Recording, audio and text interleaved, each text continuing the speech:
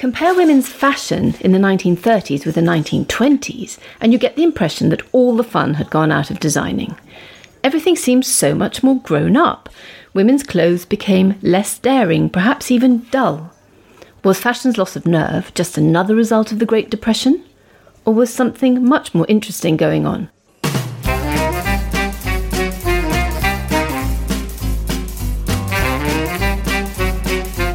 Hello, good to see you at the History Cafe. This is where we come to talk usually about historical stories everyone knows. Just want to try out some new ideas. I'm John Rosebank.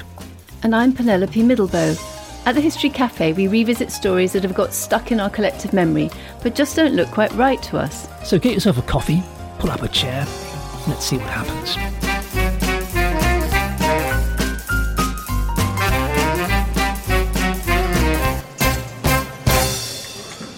Why did fashion become so much more conservative in the 1930s? By the end of the 1920s, hemlines had slipped down from the dangerous heights of 1926, and waistlines had resumed their natural place.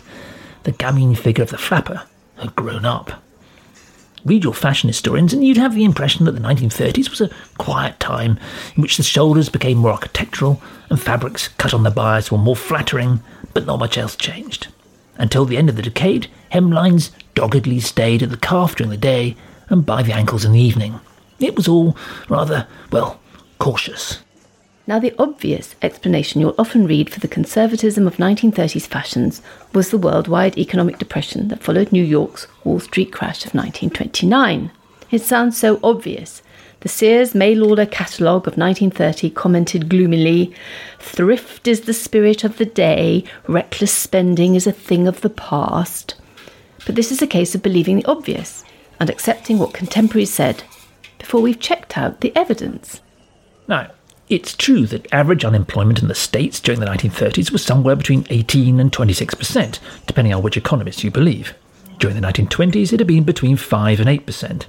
The employment situation was bad too in Europe, where, like the States, there was a horrible spike in unemployment immediately after the crash. In 1930, Sears were right to be gloomy. But the situation is much more complicated than this. In America, France and Britain, for example, real wages for those who were in work, the people who were actually buying fashionable clothes, actually went on to be higher for much of the 1930s than they'd been in the 1920s. More women also went out to work, and you'd expect this too to have an effect on the way they bought their clothes. And you have to add that the boom of the 1920s had always been confined to a relatively small section of society.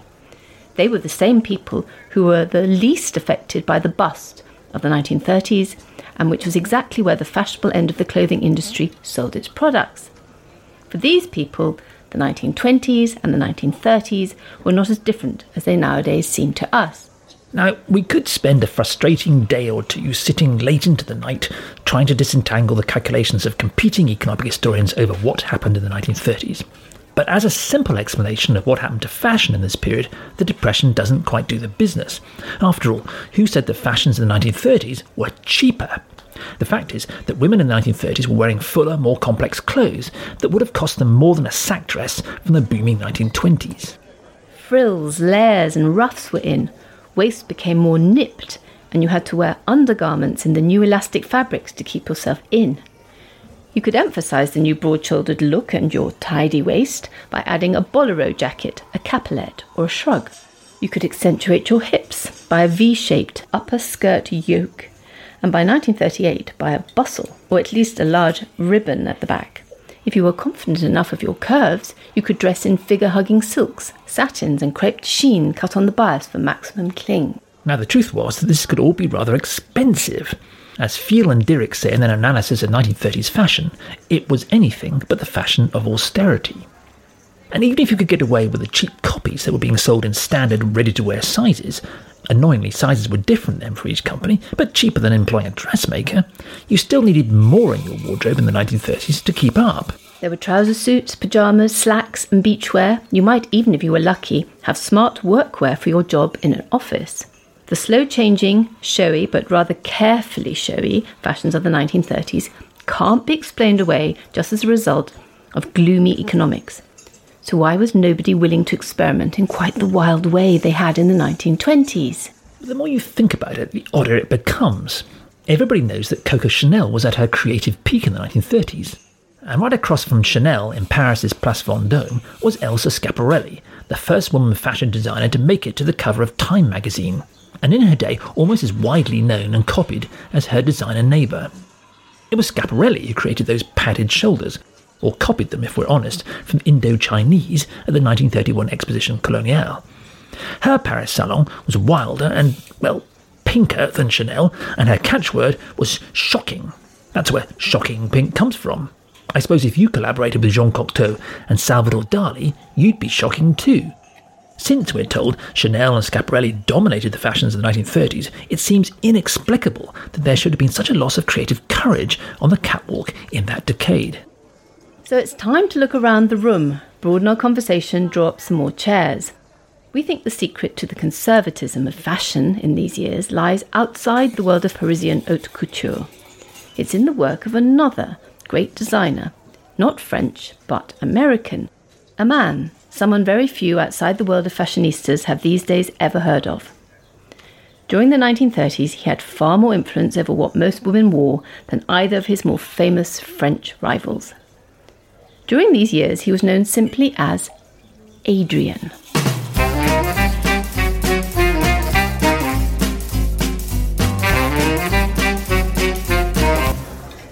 Adrian Adolph Greenberg came from Connecticut and found the New York School for Fine and Applied Arts so dull his teachers packed him off to their campus in Paris. While he was still a student there, Irving Berlin hired him to design costumes for his Music Box Revue. He launched an unstoppable career. In 1924, when Adrian was just 21, he was picked up by the set and costume designer Natasha Rambova to design costumes for her husband's film Sainted Devil. Rambova's original name was Winifred Shaughnessy, but in 1924 she happened to be in the middle of a brief marriage to Rudolph Valentino, who was then at his peak as a silent film star and sex symbol. Adrian was immediately commissioned to design for other Valentino films. The next year, 1925, he was chosen to put together a show for the opening Friday night of the new Chaplin movie, Gold Rush. His chorus girls went down well with the assembled moguls, or maybe it was the dancing seals that did. Either way, by Monday morning, the designer had 5 new job offers.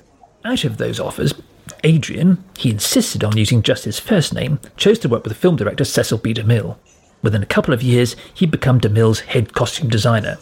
Perhaps his most famous creation of DeMille was the sexy serpentine bra for Mary Magdalene that caused a sensation in DeMille's King of Kings. This was 1927, and wild was still fashionable. Happy days. The next year, DeMille joined MGM and Adrian went with him.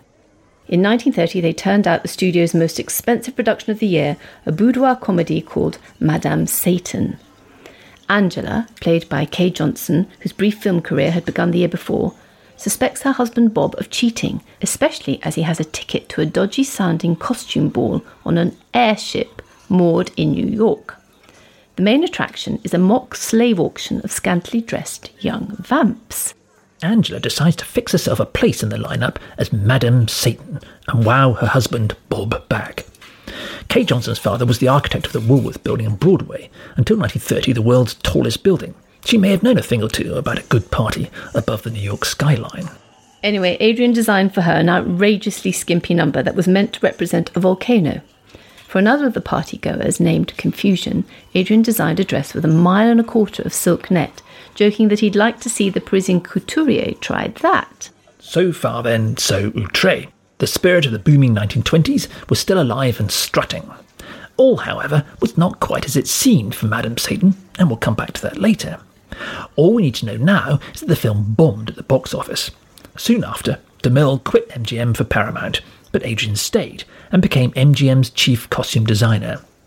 Over the next decade, he would clock up over 200 films.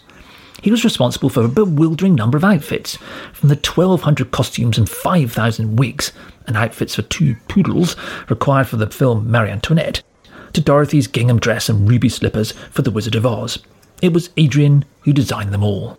Signing a contract that stipulated his credit would read, Gowns by Adrian, he worked with Ingrid Bergman, Jean Harlow, Barbara Stanek, Lana Turner, Marie Dressler, Myrna Loy, Norma Shearer, Jeanette MacDonald, and every other famous name MGM signed up. By 1939, he was Hollywood's most prolific designer, by far. Adrian was perhaps best known as designer for Greta Garbo and Joan Crawford, both on and off screen. He worked with Garbo on Mata Hari and Grand Hotel, Queen Christina, Anna Karenina, Camille, Conquest and many other movies, turning her rather ungainly figure into an icon and working around her refusal to be seen in fur, velvet, lace or a low neckline. It's said that Adrian designed almost everything Joan Crawford wore from 1929 to 1943, creating for her a characteristically strong-shouldered look. It reached its apogee in The Women, a film which starred an all-female cast of 130 and featured Adrian's gowns in a 10-minute fashion show. From the time he became MGM's costume chief, however, Adrian shed his 1920s exuberance. His 1930s designs for Garbo, Crawford, Harlow, Hepburn and the other stars were elegant and mature, but never racy. Some of the daring had gone out of his film star fashion.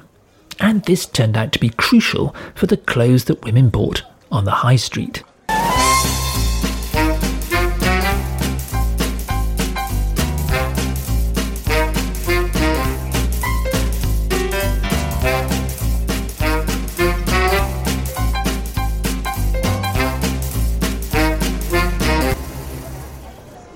During the 1930s, Adrian's designs for MGM were, if not exactly sensible, then certainly not sensational in the style of Madame Satan.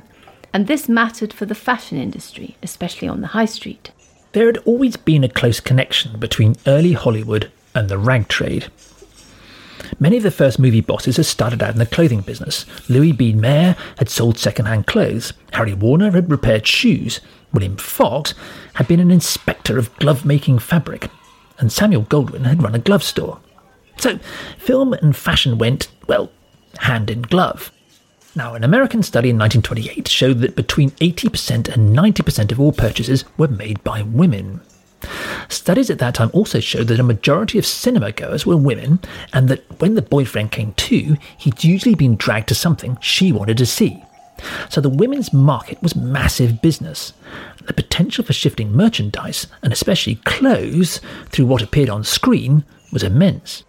Studios actively negotiated concessions and placements with big names like Macy's or mail-order catalogues like Sears and Roebuck. You could go into a department store and find Miss Hollywood or Studio Styles and buy what you'd seen on the screen last night. The impact on women's fashion was potentially huge.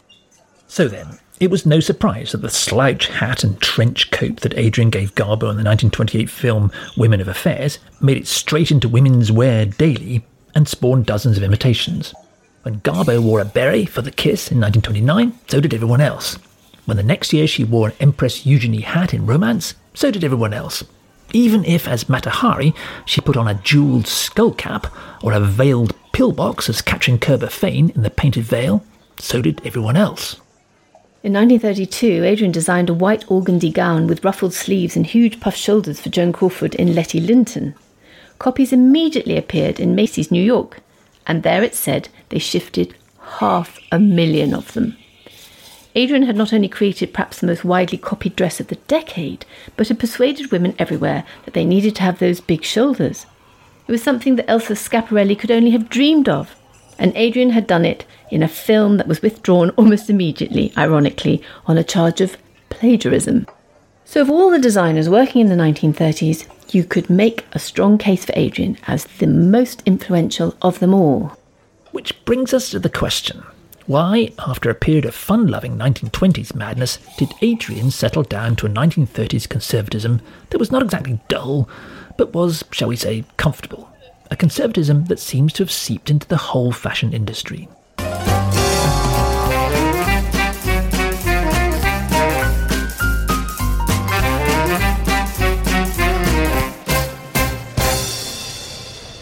So why did Adrian, MGM's chief fashion designer and responsible for many of the most influential fashions of the 1930s, lose his 1920s daring and settle into something more comfortable?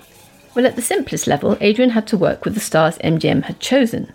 He had, for example, to make Norma Shearer appear to have long legs and slim hips, not least because she was the boss's wife.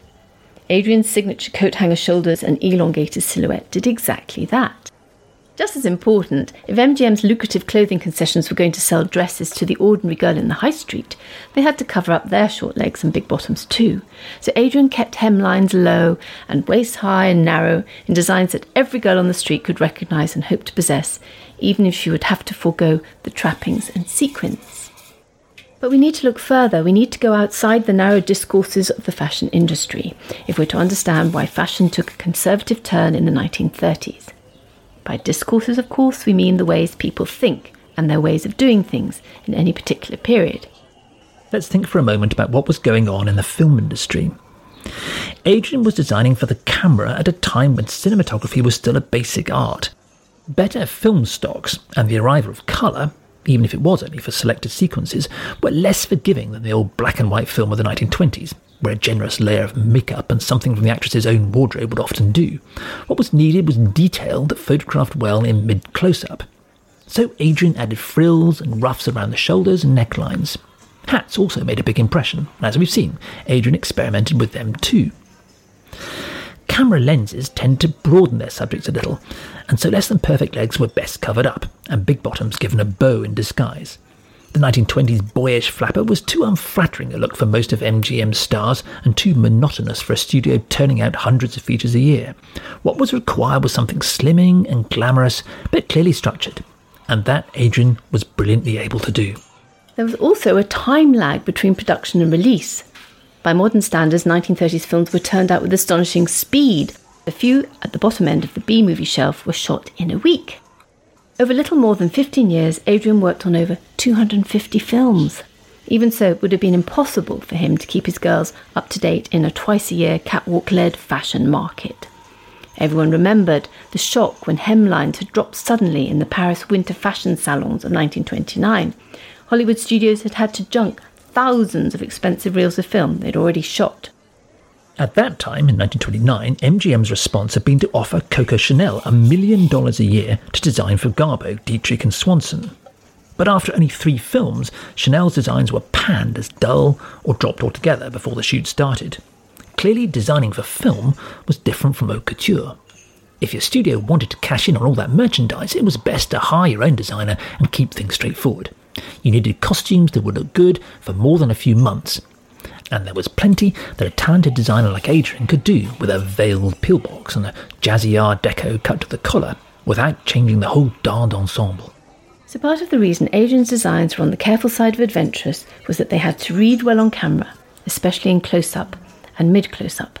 They had to flatter leading ladies who were actresses rather than models, and they had to stay in fashion long enough to get the films done and distributed and the high street merchandising into action. Even so, this can't be the whole explanation. After all, film from the 1920s and even the early 1930s, when cinematography had been even more basic, had been willing to experiment. Look at Madame Satan, made in 1930, the one with the airship. And given Adrian's key position in the market, it's perhaps surprising he wasn't willing to cut his cloth more adventurously, if only to give MGM's spin-offs more of a competitive advantage in the fashion market. Anyway, aren't we always told that Hollywood films during the Great Depression were supposed to be escapism at its most glamorously, harmlessly wonderful?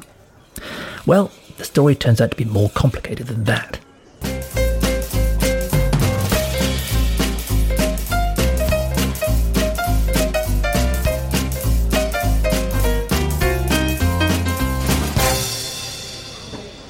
In her book Fashion and Femininity in 1930s Hollywood, Sarah Berry shows how the role of the screen heroine began to change in the late 1920s. The arrival of sound in 1927 changed everything. Female leads had to become fully developed characters. And what, argues Berry, most women now went to the movies to see, with or without their boyfriends, was not escapism, but aspiration. Joan Crawford made a career playing poor girls who made good. In Dancing Lady, from 1933, Fred Astaire's first movie, she played a stripper who lands the lead in a Broadway musical. In the 1937 film The Bride Wore Red, she was a cabaret singer who successfully poses as an aristocrat. Again and again, she plays a working girl who makes it to the top, not through a clever marriage or strings pulled by a wealthy father, but through hard work and smart gowns by Adrian. It was what the girl in the plush seat wanted to see. It wasn't escapism, but a female edition of the American dream. You too can do this. You too can make it, if you do your job and if you look the part. Now, to maintain the illusion, Adrian's gowns had to be glamorous, but recognisably the kind of thing that you or Nancy next door might have. The trick also had the advantage that versions could be manufactured on a price line. The same design mass-made for a variety of budgets. Conservatism was built in. And one thing Adrian's star clients always loved about his gowns was the way they reflected their personalities. This too suited the mass market. Nancy next door's mum had grown up buying clothes for different times of day. Morning, afternoon, evening. But by the 1930s, Nancy was buying her clothes to express the way she felt about herself. And this meant that when Adrian innovated, he had to do it carefully. Now, yearly fashion cycles are perhaps the oldest example of built-in obsolescence. By 1930, other kinds of manufacturers had learned the trick too. It was a way of making something old look new. This year's Studebaker automobile is basically the same as last, but just look at your neighbour's face when he sees the new colour. Women were the prime target for this kind of marketing because they did most of the shopping. And also because research done by advertisers at the time apparently concluded that the average woman had the intellect of a 14-year-old. Nice. By the 1930s, film fashion was playing a version of the same game as automobiles. It was complicated because it was trading on women's aspirations. It touched that sense that you too can make it, you too can do this. Film fashion, therefore, couldn't be out of reach. However much stardust was thrown in, and even if the colours changed a bit, Adrian's gowns had to reflect what women already wanted. Gowns by Adrian were a glamorous, besequined break on the market because they were designed for the narrow frame of the camera, because of the window of production times, and because they couldn't break too radically with what the girls in the back row were already wearing and could buy at Macy's. There was, however, another perhaps even more compelling reason. When comedian Fatty Arbuckle was accused of murdering the starlet Virginia Rappe, something had changed in Hollywood.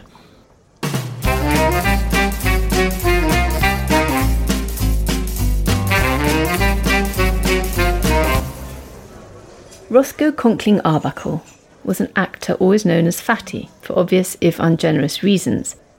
In 1921, he'd been charged with the murder of Virginia Rappe.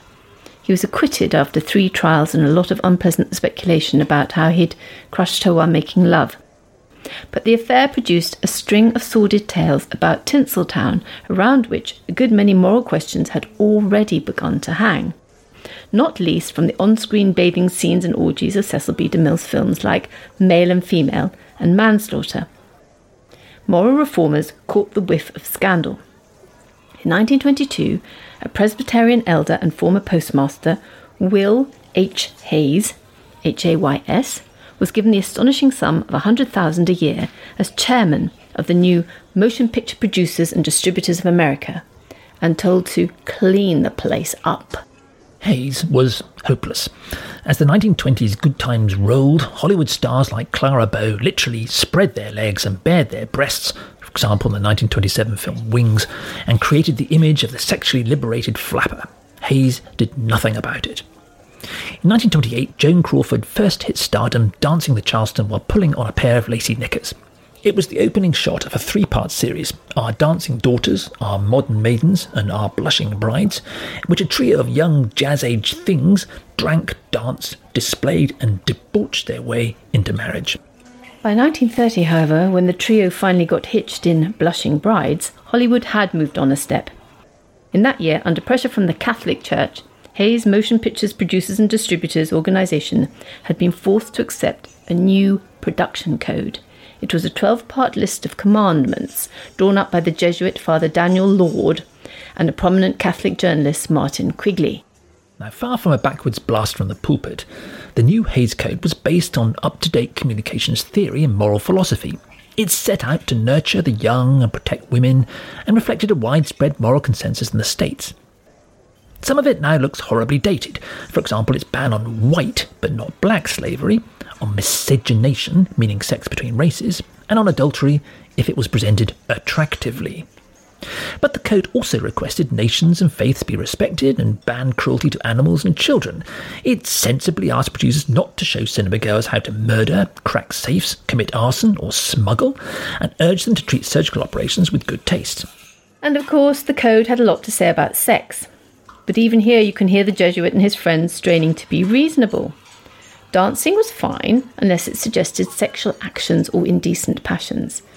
Undressing should be avoided, but it was allowable if it was essential to the plot. Complete nudity was banned, even in silhouette, but beyond that the code only forbade indecent or undue exposure, which left at least some room for a wriggle. When it appeared in 1930, the code was completely ignored. The years from 1930 to 34 are known to movie buffs confusingly as the pre-code years, and in some ways they're among Hollywood's wildest. Studios were faced with crippling debts from having to buy the newfangled sound gear. Post-Wall Street crash, movie attendances had dropped in some places by 35%. 6,500 out of 19,500 cinemas had closed. Studios were desperate for better box office. Universal tried a run of horror movies, Dracula, Frankenstein, and musicals like Whoopi. Warner's experimented with post-Capone gangster titles like The Public Enemy and Scarface. DeMille had Claudette Colbert bathe in milk and flash her breasts in Paramount's Sign of the Cross. RKO found an anodyne formula with Rogers and Astaire, but then terrified and titillated its audiences with King Kong at the top of the new Empire State Building with a scantily clad Fay Wray in its paw. In their search for ratings, all the studios pushed the new code on vice, adultery, sex, drug use, and anything else they chose. By 1933, wrote one screenwriter, the code was not even a joke anymore, it's just a memory. In 1934, however, after Joan Blondell had run around Convention City in her underwear, and a scene from the story of Temple Drake had to be cut because it depicted rape with a corn cob, the pressure from the Catholic Church finally broke through once more. Enforcement of the Hays Code was put in the hands of a new production code administration under a tough Irish Catholic journalist called Joe Breen. From 1st July 1934, no film could reach the screen without a licence from Mr. Breen's office. And that turned out to be no pushover at all. Not for nothing would Breen be described as the supreme pontiff or pope of motion picture morals. He even had the cartoon girl Betty Boop put into a long skirt. For the next 3 decades, Hollywood had to clean its act up. The case of MGM, where Adrian was designing from 1928, however, is different from the other studios. MGM was by some distance the largest of them and made its name from classy, elegant movies. By far its most prolific producer was part owner, head of production, and Norma Shearer's husband, Irving Thalberg. Now, Thalberg had always insisted on a minimum of good taste. He pioneered focus groups to watch early cuts and reshot where the audience verdict wasn't good. Although only 31 in 1930, he'd also been involved in the writing of the new code, and his studio seems to have tried harder than most to work with it. That's not to say that MGM was completely immune from the so-called pre-code slide into unrestrained experiment. It was when Tarzan's Jane, played mostly by Maureen O'Sullivan, but in this sequence by body double Olympic swimmer Josephine McKim, swam nude in the MGM's 1934 Tarzan and his mate, that the Catholic head of steam finally blew the whistle once again. But even here, MGM had shot at least 3 versions of the sequence, clothed, topless and nude. Louis Mayer went to the court to defend it and lost, but the scene had always been intended to be easy to replace or delete. More often, however, MGM's output was distinguished in its careful handling of the code's bête noire. Take Madame Satan. You recall the Cecil B. DeMille party in the dirigible, for which Adrian had designed one of his most outrageously sexy costumes.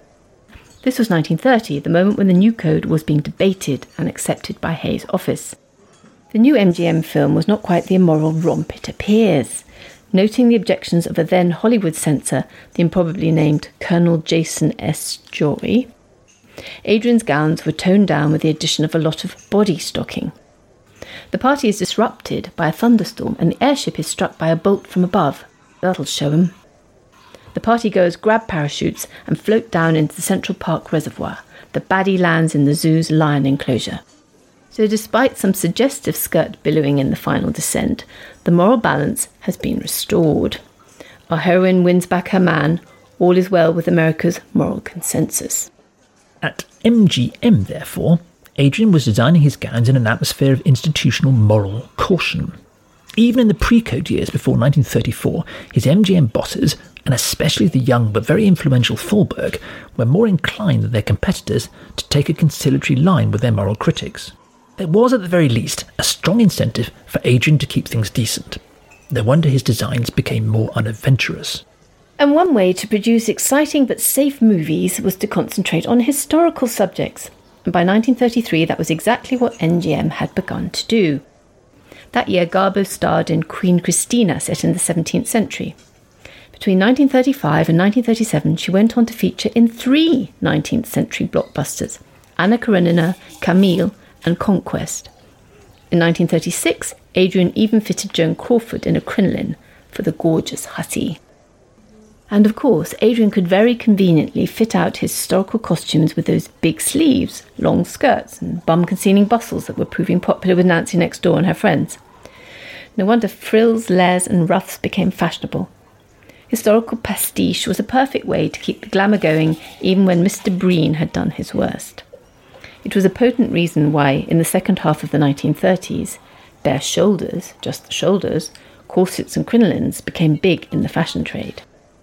The influence of Breen and the Hays Code were a compelling reason why hemlines stayed where they were and dresses achieved glamour through the addition of detail rather than subtraction of surface area. Why, after all, asked movie executives, test Mr. Breen's patience when you didn't need to. With plot lines that at least attempted to tackle real issues of love and loss, there were more important battles to win than arguing with the censor over frocks.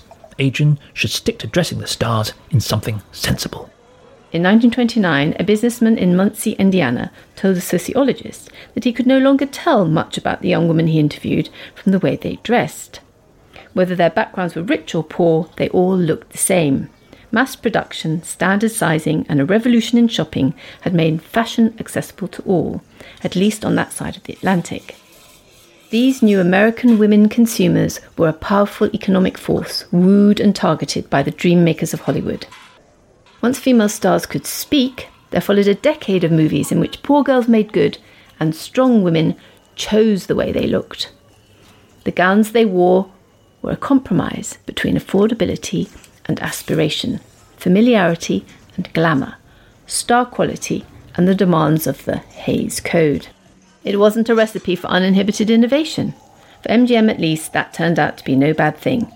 Between 1931 and 1940, MGM returned 75% of Hollywood's total profit and made Adrian the most powerful designer of his day. We argue that Adrian's turn towards safer on-screen styles had a profound impact on the world of fashion. By 1936, Liberty magazine was reporting that Joe Breen, the man at the census office, had more influence in world thinking than Mussolini, Hitler, or Stalin. It was perhaps a forgivable exaggeration. By then, Hollywood, and especially the output of MGM, had colonised the Western world and overtaken fashion with everything else. What women wore in the 1930s had in practice more to do with Adrian's quiet and careful engagement with Mr. Breen's code than with the brilliance of Chanel or Schiaparelli in Paris's Place de Vendôme.